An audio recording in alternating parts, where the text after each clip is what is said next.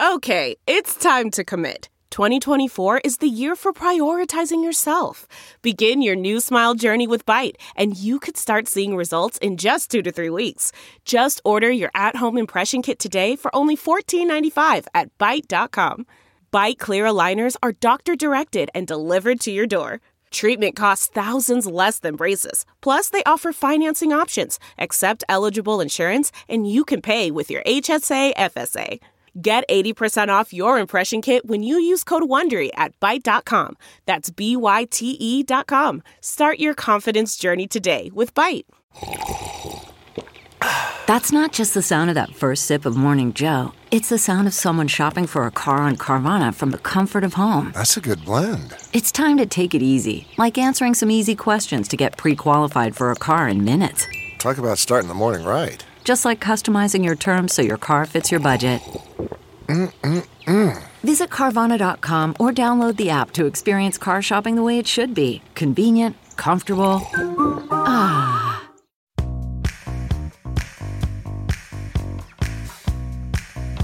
Hi, everybody. Juliana Forlano here for the Juliana Forlano Show and Podcast, brought to you by the Political Voices Network. Thank you so much for joining me wherever you are joining me and wherever I am joining you. I know I listen to podcasts in all kinds of usual and unusual places. So wherever we are together, I hope I am making your day better and more interesting. Today on the program, well, I've got a treat for you. Leonard Grob and John K. Roth, they are both professors. They're authors of the new book, Warning: The Holocaust, Ukraine, and Endangered American Democracy. YouTube and other places have said absolutely not. You cannot compare what's happening in the United States today with what is happening or what happened in Germany prior to World War II. But I said, let's take it to the source. First of all, Leonard Grob, he is a professor emeritus of philosophy at Fairleigh Dickinson University, whose grandparents, aunts, uncles, and cousins were all murdered in one day in 1942 during the Holocaust. He says that he's a Holocaust educator. He says that Holocaust education has to sound the alarm about how the Holocaust is a warning about what is happening today. We're going to talk about Trump's assault on democracy, the polarization of American society, the lure of authoritarianism, the assault on truth, and also some of the parallels to 1930s Germany. So that is all coming up on our show. Stay tuned for that. It's a very interesting discussion. It's a bit of a longer discussion, and with two professors, you know, there was just a lot to say. There was a lot to learn and a lot to say. So I hope you will enjoy that. And it's perfect because I don't know if you saw the news. I know I usually do a newscast up front, but I'm just going to hit this one story. I mean, the news with Donald Trump is rapidly moving, rapidly unfolding. So if you don't watch this podcast like the second it's hot off the press, he's probably already indicted for 15 other things. I'm going to point out this story that really grabbed me. Did you see this? Donald Trump vowed to lock up political enemies if he is returned to the White House. And I am showing you this on The Guardian. So The Guardian out of the UK. Yes, this is the US edition, but this is an international paper of note warning that former President Donald Trump on the Glenn Beck show. Glenn Beck, you know, is a right-wing lunatic who still has a show and a big following. He said that he would have no choice but to lock up his opponents because they are doing it to us. No. What he's missing is that we are running Republicans through the rule of law. And if they get locked up because they have not followed the rule of law, then they are getting locked up. That's it. Let's hope. I mean, this guy, here's this news story. In an interview with Glenn Beck raised Trump's 2016 campaign slogan, lock her up, about Hillary Clinton. Lock her up for, I don't know, an email. Yeah, well, Beck asked him, do you regret not locking Hillary Clinton up? And if you're president, will you lock people up? And Trump said, and here's the quote, the answer is you have no choice because they're doing it to us. Yikes.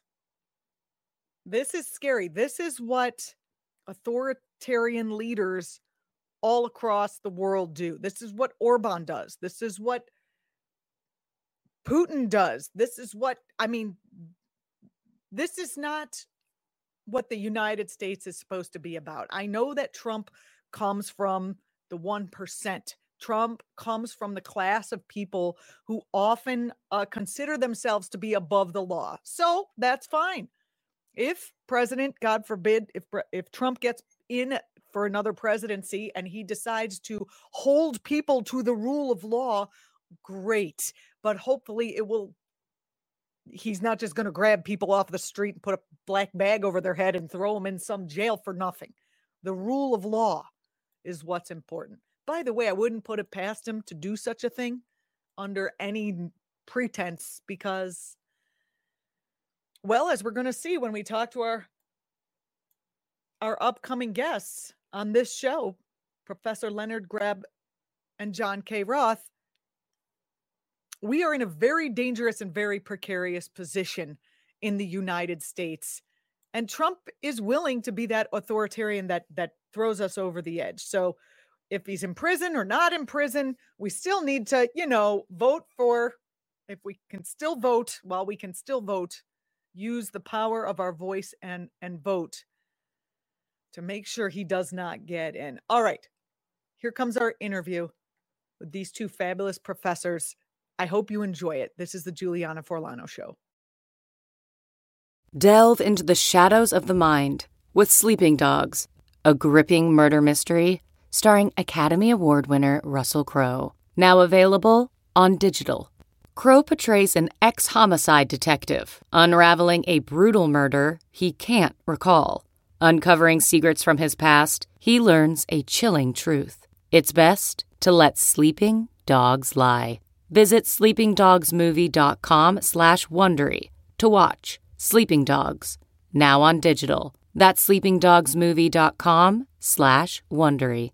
CarMax is putting peace of mind back in car shopping by putting you in the driver's seat to find a ride that's right for you. Because at CarMax, we believe you shouldn't just settle for a car. You should love your car. That's why every car we sell is CarMax certified quality, so you can be sure with upfront pricing that's the same for every customer. So don't settle. Find love at first drive and start shopping now at CarMax.com. CarMax, the way car buying should be. Thank you so much for joining me today. I really appreciate it. Oh, thank you for having us. Yes, we're privileged to be with you. So let's just start off here. The first Nazi comparisons have been off limits for American Jews and American pundits in general for a while, but that seems to have changed under the Trump era. Can you talk about that switch and what's bringing it about and why? Well, there's increased demonization going on, and the first thing that seems to come to mind is the paradigm of evil, supposedly, which is Hitler and the Nazis. That's not our concern. We are very disturbed by what's happening in the 2020s, and especially post-2020 election.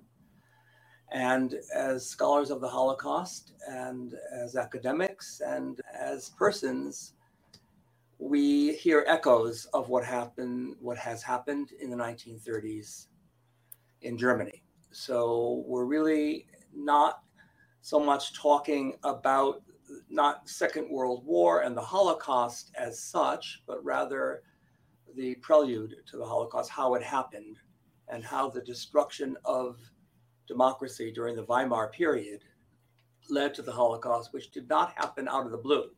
There had to be precedents, And we're seeing some of the echoes of those precedents right now. Donald Trump's add wife. on to what Lenny I'm said. sorry. Go ahead. Our publisher asked us to describe this book that we call Warnings, the Holocaust, Ukraine, and Endangered American Democracy. The request was, tell us about this book in 7 words. It's a great challenge, tell about what you're doing, but just in 7 words. So my attempt to do this was to say that Warnings, our book, Warnings defends liberal democracy against 2020's threats. So what are the threats that we saw? Well, they include things like authoritarianism, lies, big and small, divisions between people, supremacy in terms of race and whiteness, minority rule, the philosophy that might makes right, and the idea that my rights and privileges trump yours. And as we thought about those, we given the fact that we are teachers and educators who have studied the Holocaust, our attention drew right away to what went on, as Lenny said, in the 1930s. And high on the list, as he noted, was Hitler's desire to destroy democracy and even to use the institutions of democracy, like Parliament, to destroy it. And again, when we looked back and forth between the 2020s in our country and the 1930s in Europe, we kept seeing linkages and themes that kept coming up. And as Lenny underscored, our aim is not to suggest that the United States is on the brink of genocide, perpetrating genocide, or creating a repetition of what happened in the past. But what we are concerned about is the danger that democracy faces in the United States. And our long-standing belief is that when democracy is under threat and when it gets disrespected and even destroyed, bad things happen. And the bad thing that happened in Germany was, among other things, the Holocaust. Bad things will happen in the United States if our democracy does not, rally and sustain itself. Can you talk a little bit about the recent trends that, our viewers have been following basically the recent trends, but from your perspective, the recent trends that are the most concerning to you in regards to our progression toward an authoritarian state? We can start with Lenny. Yeah. What comes to mind initially is the preponderance and the depth of the lie. Lying and entering into a post-truth age seems to me to be the common denominator among many of the threats to our democracy. It has, of course, the big lie concerning an alleged fraudulent 2020 election is perhaps the outstanding lie, but there is, in so many words that come out of the mouth of former President Trump, and unfortunately many of his Republican colleagues who may not in their heart of hearts want to be telling lies, but who are cowardly, and in order to win a next election, continue the trend of lying. So we see lies everywhere, and truth is the foundation upon which all of us humans stand. And if, as I believe is beginning to happen, there's no distinction between right and wrong, between what's true and false, then we have no criteria by which to judge anything, and in particular, to critique the people who are in power. John, did you want to add? Yeah, there's a wonderful book title, a book I've read about the Soviet Union and then the Russian Federation, and the title of the book is "Nothing is True and Everything is Possible." And it kind of fits the point Lenny's making. If truth is dismissed, disregarded, if evidence is not taken seriously, then anything can happen. So my response to your question would include just the point that there are big things and small things that are worrisome, and you put them all together and you've got a toxic brew. Big thing, an example would be the attempt that we witnessed to overthrow the presidential election in 2020. Big thing, and we're going to see whether the courts are capable of, dealing with that if we get an indictment from Jack Smith and his team. But there are small things. Donald Trump claiming that the press are enemies of the people. When you hear language like that, it's time to start getting worried, especially when it comes from the person who is the most powerful person in the United States. One of the first things that Hitler did was to destroy the free press in Germany. And every authoritarian regime seeks to gain control of the media in one way or another because it's so powerful. And if you can discredit media that is in opposition to you by calling them enemies of the people, and then you have a hugeization going on. Education is under duress in the United States right now. We see this with examples. It isn't completely widespread, but examples of book banning. Sure. It's incredible to think that librarians are getting threats from people because their libraries hold books and they allow books to be borrowed that some people think should be banned. Well, if you're a student of history, you know that the banning of books led in Germany to the burning of books.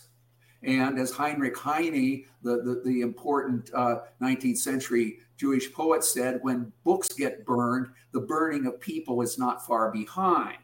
Oof.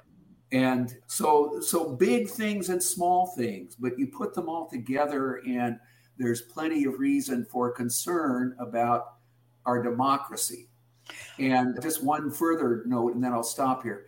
One of my worries, and I think Lenny shares this, is that we're fearful that Americans are sleepwalking a little bit. That Americans are more concerned about the price of gas or about inflation. I mean, these are real concerns. They're kitchen table issues.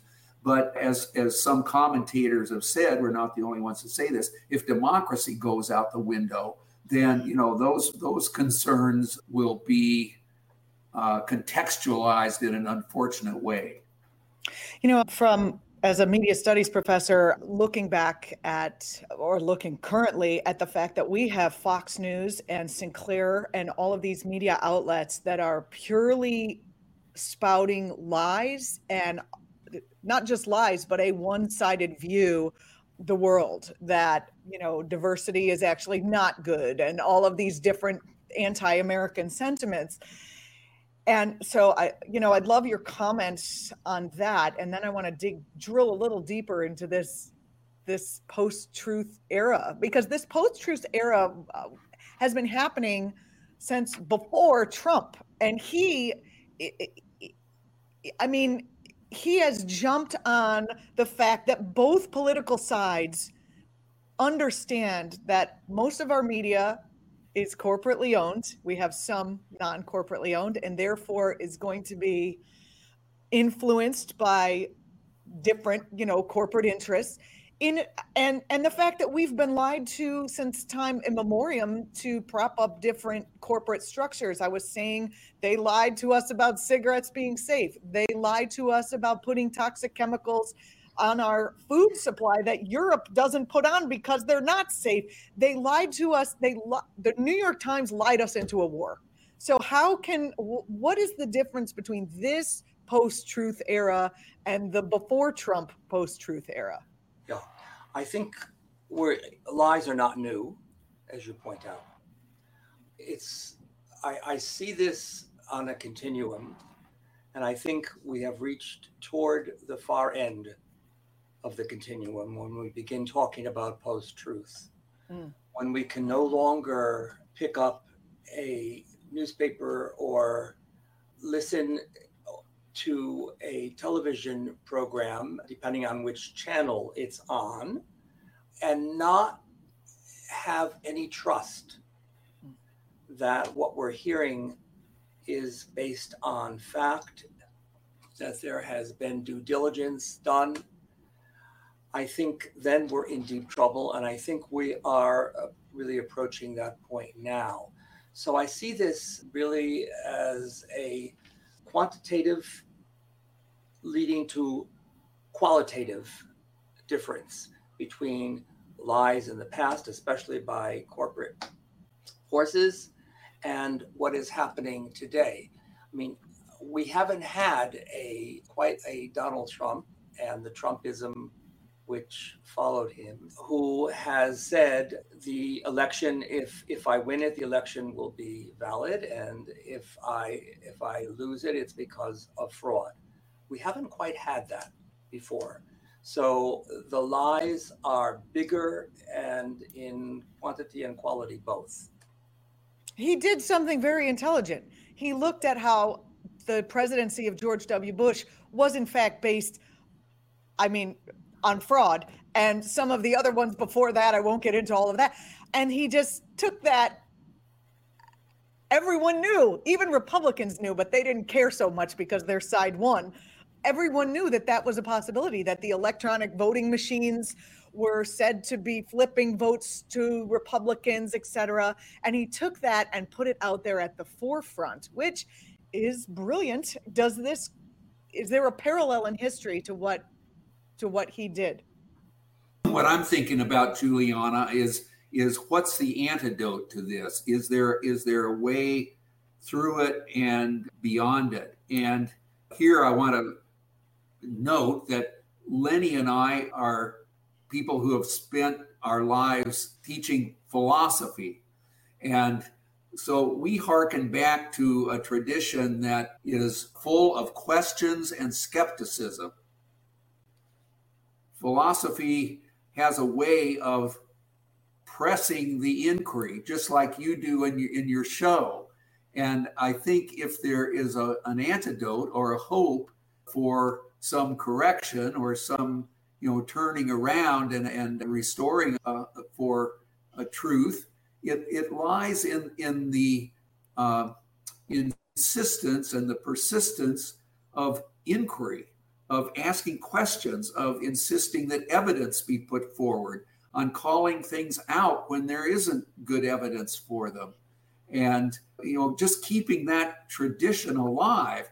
I think journalists work at it pretty hard, even ones who are employed by, corporate entities. Certainly programs like the one we're sharing today are doing that.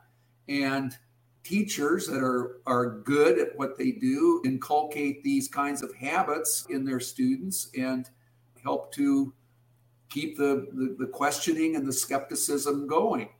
Right, but doesn't that kind of feed the beast? I mean, people are now, this idea of like, do your own research is a right-wing trope for what they're telling you. In science, we can take it to climate change because that's a safe thing to discuss on YouTube, as opposed to some of the other things we're not able to discuss on YouTube without them dinging us. The skepticism has seemed to have gotten out of the box in a way that props up a fascist movement. Yeah. Now what do we do? I'm not sure that, well, I think we begin, with our educational system. We really begin with child rearing, and then our educational system from the bottom up. Because I'm not saying that educators are impervious to the temptations to distort, but good teachers, like good journalists and other good media people, are countering that. And what has happened with Trump is that he has brought out the worst of us. He has tapped into human potential for not good things. Mm-hmm. And we, unfortunately, many have bought into this. Good teachers, like good journalists and good parents, will instill lines of inquiry, the necessity of inquiring, of asking questions, of asking why. One of the things that occurred in the 1930s and 40s, of course, I'm thinking of something that happened, during Primo Levi, who was an Italian Jewish prisoner, Auschwitz. And actually, not to interrupt you, but when I'm at home doing the show, the drowned and the saved is right over my shoulder. Anyway, go ahead. Sorry. Levi was starving and thirsty like the other imprisoned people at Auschwitz. And he saw an icicle out the window and went to try to grab it and was told by the Nazi guard, no. And he asked why, and was told in Germany, hier ist keine Wahrheit. There is no why here. And we have to remember this and constantly ask why. And if we do this as parents and educators from the bottom up, I think that's where hope lies.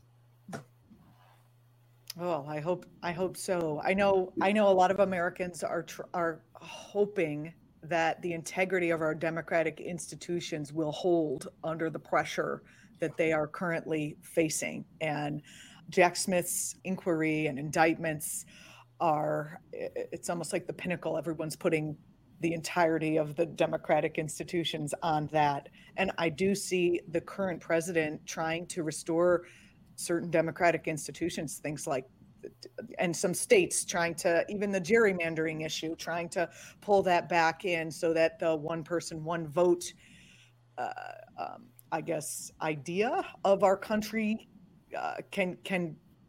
people can trust that again. But I think I'd love to hear your thoughts about the lack of trust in democratic institutions, how we can fix that, and what role you think it's playing currently. I don't know who wants to start. I'll make a try at it, but you put your fingers on something that needs to be underscored, and that is that again and again we have discovered to our sorrow that the things that we took for granted can't be taken for granted. Institutions, for example. When Lenny and I were younger, the idea that the Supreme Court of the United States would be something that you can't quite trust would have been almost unthinkable. But now we know that the Supreme Court is all too human, and it is one of those institutions that we cannot assume will save us from the destruction of democracy. We know this about all sorts of other institutions as well. And your point from a moment ago is that even the wisdom that exists in a kind of skeptical, questioning attitude, even that can be subverted and used in ways that distort things. So the antidote for this, I think, is kind of doubling down on the values, on the good habits, on the insistence that we have to insist that evidence be presented for claims that people make, and we have to submit those claims to scrutiny. That would be on the part about how skepticism gets restored. On institutions, I think we have to do everything we can to hold accountable the people who hold power in the country. The institutions are only as good as the people who hold the positions in them. And it seems maybe too weak or maybe even a little naive to insist on it. But I think in a democratic society, you have to just keep mobilizing people to register to vote, and then you have to vote, and do everything you can to through democratic means to keep people who are hell-bent on destroying democracy from getting power. Now, it won't produce perfection, but it may at least prevent some of the worst things from happening.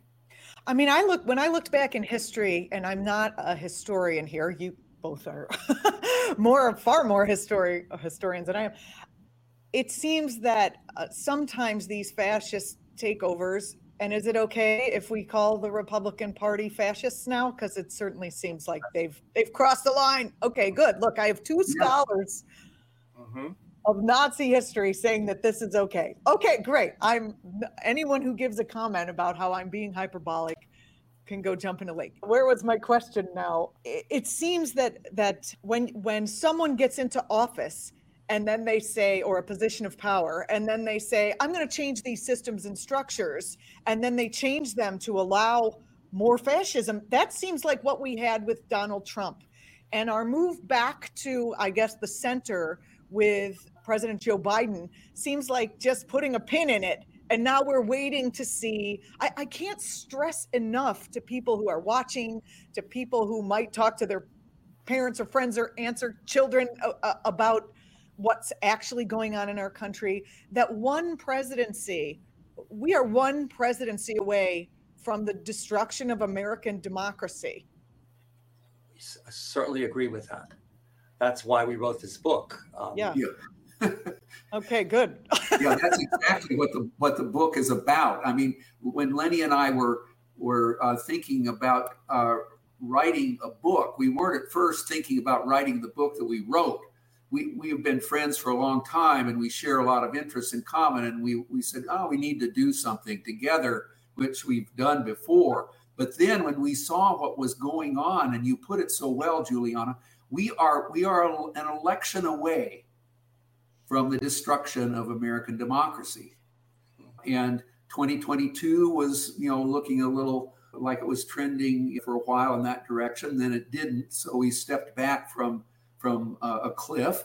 But 2024 is coming, and democracy is going to be on the ballot big time in that election. So Lenny and I thought, well, let's write a book about the threats to democracy and the importance of the 2024 election. And we'll do this by taking advantage of our long experience and viewing this through the lens of history. And again, I'd understand that when democracy collapses or is under threat, bad things happen.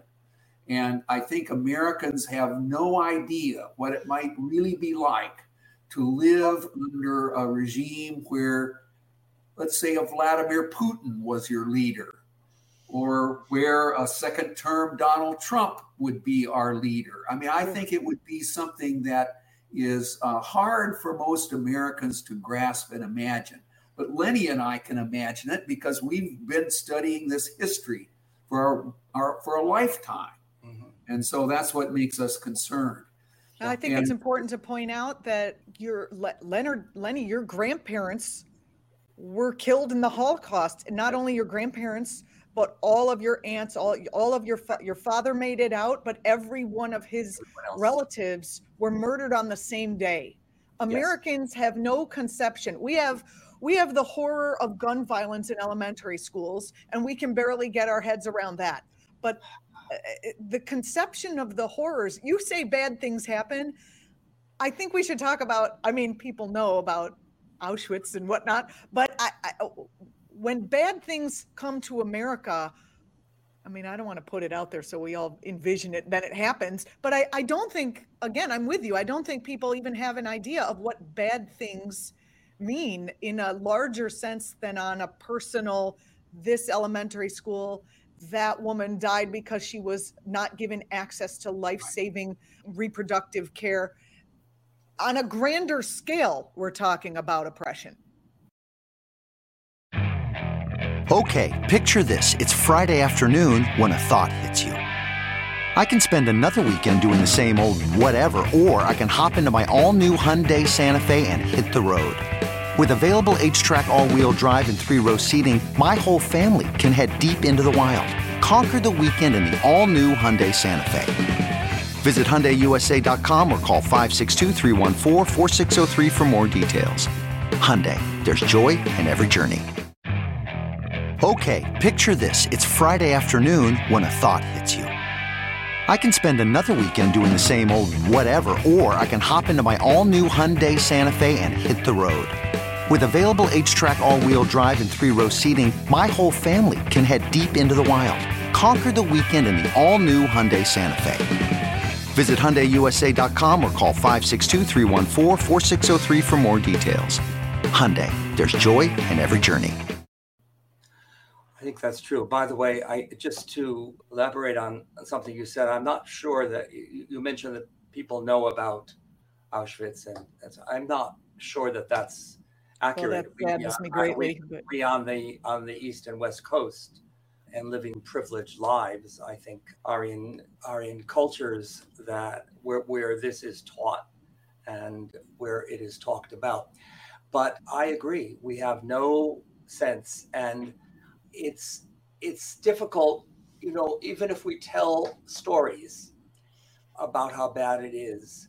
Sometimes if we show a film or talk in very graphic terms about what happened, I'm not sure it's as believable as when we talk about the smaller things and how they add up. And that's what we've tried to do, in the book, precisely because of what you said, that we can't imagine it. We can't frighten people into it. What we can do is alert them.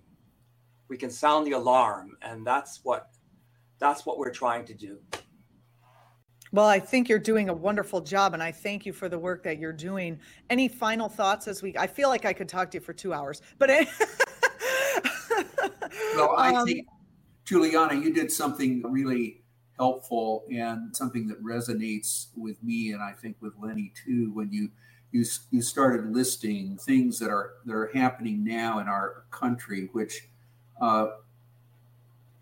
when you put them together, it looks pretty ominous, and you can add to them. I mean, you talked about climate change. I think you talked about issues that are affecting, some people who identify in ways that aren't mainstream. We haven't even gotten into religion yet at all, but you could go there too with white Christian nationalism as a threat to democracy in the liberal sense of democracy.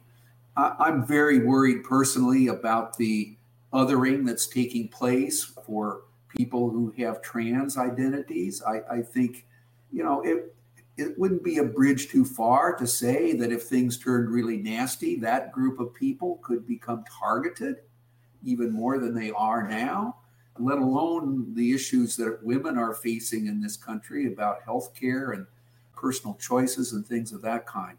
So it could all go further in those directions if certain interests and groups get power. And the way they will get power, if it succeeds, is by taking advantage of existing institutions and subverting those institutions for their advantage. And then they will destroy them.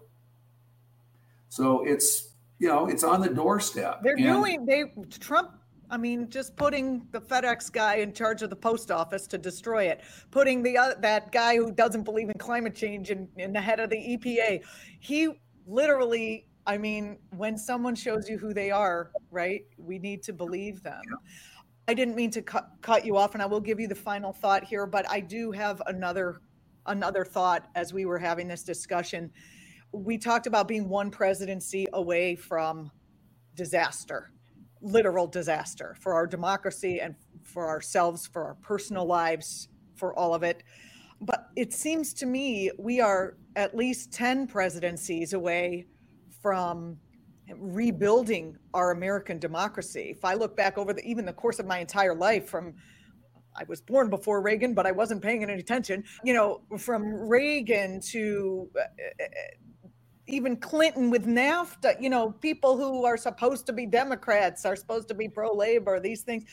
It seems like we are, in order to rebuild faith in our institutions, which is so important, going back to what we talked about truth. If you don't have faith in something, no matter what they say, you don't believe them, right? So is that an accurate statement of rebuilding? We can't it's not just the one president saves us. No, we can't rely on that at all. This has to be stepwise. We have to mobilize our entire society toward this end. And here's where, of course, our parenting and schooling are very important. They're not going to, what happens in our schools and our homes is not going to be sufficient, but it will be a necessary condition for change. We need to do that work. And presidency after presidency, 4-year, 8-year periods at a time, we need to work from bottom up. I see no other way to affect the kind of change that you're talking about, Juliana. Juliana, I think one of the things that Lenny and I came to see as we wrote our book is that it's important for Americans who believe in democracy to have a vision of what democracy at its best looks like. And we argue in the book that democracy at its best is pluralistic, it's inclusive, it includes multi-religious perspectives, it includes space for gender differences, it has this expansive quality about it, which runs deep in the American tradition. You can find it in the poetry of Walt Whitman in the 19th century. You can find it in a novel like Ralph Ellison's Invisible Man, where he says, that diversity is the thing, and that we are destined to become one and yet many. And he says this is not prophecy, but it's description. This is what America is when it's at its best. So then, if you have a vision of what the country is, then you can run it back and see where changes need to take place. So, for example, we have a surfeit of what we call in the book minority rule in this country. It's perpetrated by things like the filibuster in the Senate. It's perpetrated by gerrymandered congressional districts where people who hold office get to pick their voters, rather voters pick the people they want to elect. It's clamping. It's a culture that clamps down on the freedom of women. You can go on, and these are the things that have to be changed from within to make democracy what it ought to be in our country. And so that's, I think, where we can see places where change is needed in the very structures of our democracy. It's pretty clear that the Supreme Court right now is under a lot of pressure about what kind of norms and standards are they going to operate by. Are they a freestanding minority elite group that is beholden to no one? We're going to see how that plays out, I think. Well, I hope all of this journalism that's being done and research that's being done into the fact that they are not independent, they are being influenced by big money and all of that. I really hope that has some sort of impact. We'll see. The book is called Warning: The Holocaust, Ukraine, and Endangered American Democracy. I don't think we have the scope of time to talk about the Ukraine in the time that we have, but I did want to ask you, and I'm sure this is going to be part 2, I guess, but it seems that the march of fascism is happening all around the world. Could you please comment? We've got Bolsonaro, we've got a fascist in Italy, could you please comment on why this is happening at this moment in history? Because that becomes terrifying when there's no one out there to maybe help us if we fall. I wish I had the key to a response about what we might do to halt it. This is a global phenomenon. We see it everywhere, not just in the United States. Why is it happening? I think disparities between rich and poor have only grown. I think that racism and othering in general has reared its head. It's contagious from one culture. I don't believe it's by accident that we have at the same time Orban and Bolsonaro and others peaking at the same moment that Trump peaked. And I wish I had the key to know why. I do think that seeing what is happening in one culture and talk about bringing out the worst of us, I think there are temptations toward authoritarianism and autocracy that are being modeled by one country after another. Someone interviewed the other day who is a supporter of Donald Trump in the current campaign. And the person said, Trump, says what I feel. And I think there is a symbiotic relationship that many have noted, especially observers of the Trump rally phenomenon, that Trump voices the feelings of groups of people who, for one reason or another, are aggrieved, who feel that opportunity is passing them by, who are fearful that a kind of multicultural, multi-ethnic development, fueled in part by massive refugee migrations, is going to completely take their lives away from them. So, some of that's understandable. We always have stresses and strains as demographic and economic and political and now climate change takes place. So it's a precarious time. And the authoritarian figure is someone who takes advantage of that unease and also reflects it and amplifies it by the messages that they send out. So again, the remedy for this is, from my point of view, to do everything you can with the democratic means available to reduce the amount of power that these folks get. And we aren't Hungary, so Orban is pretty much in control there. But we still have a chance in our country, and I think this is why we're defending Ukraine too, because we hope that their democracy is not destroyed. But we have a chance in the United States if we don't sleepwalk and if we don't act too slowly, we have a chance to keep democracy alive and well. Yeah, thank you so much. I think, this has been so helpful. I see the world suffering from the ravages of late stage capitalism and globalization. And that oppresses, more people are oppressed. Okay, it's probably the best system there is.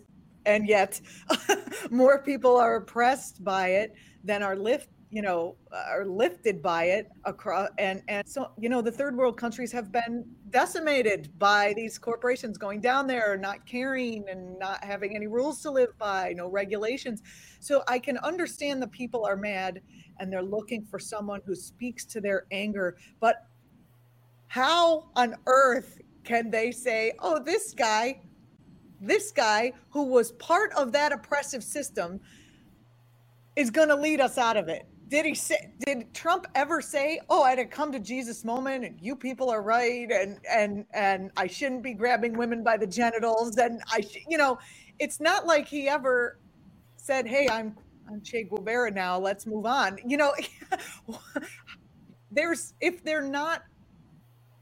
I'm pushing back on your solution a little bit.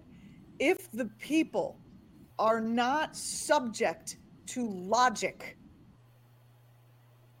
then what? Do we still have a majority of people who are subject to logic? I'm hoping. Your thoughts?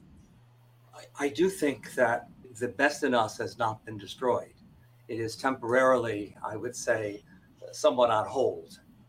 And it's got to change because, as we have said, things can get much worse very soon.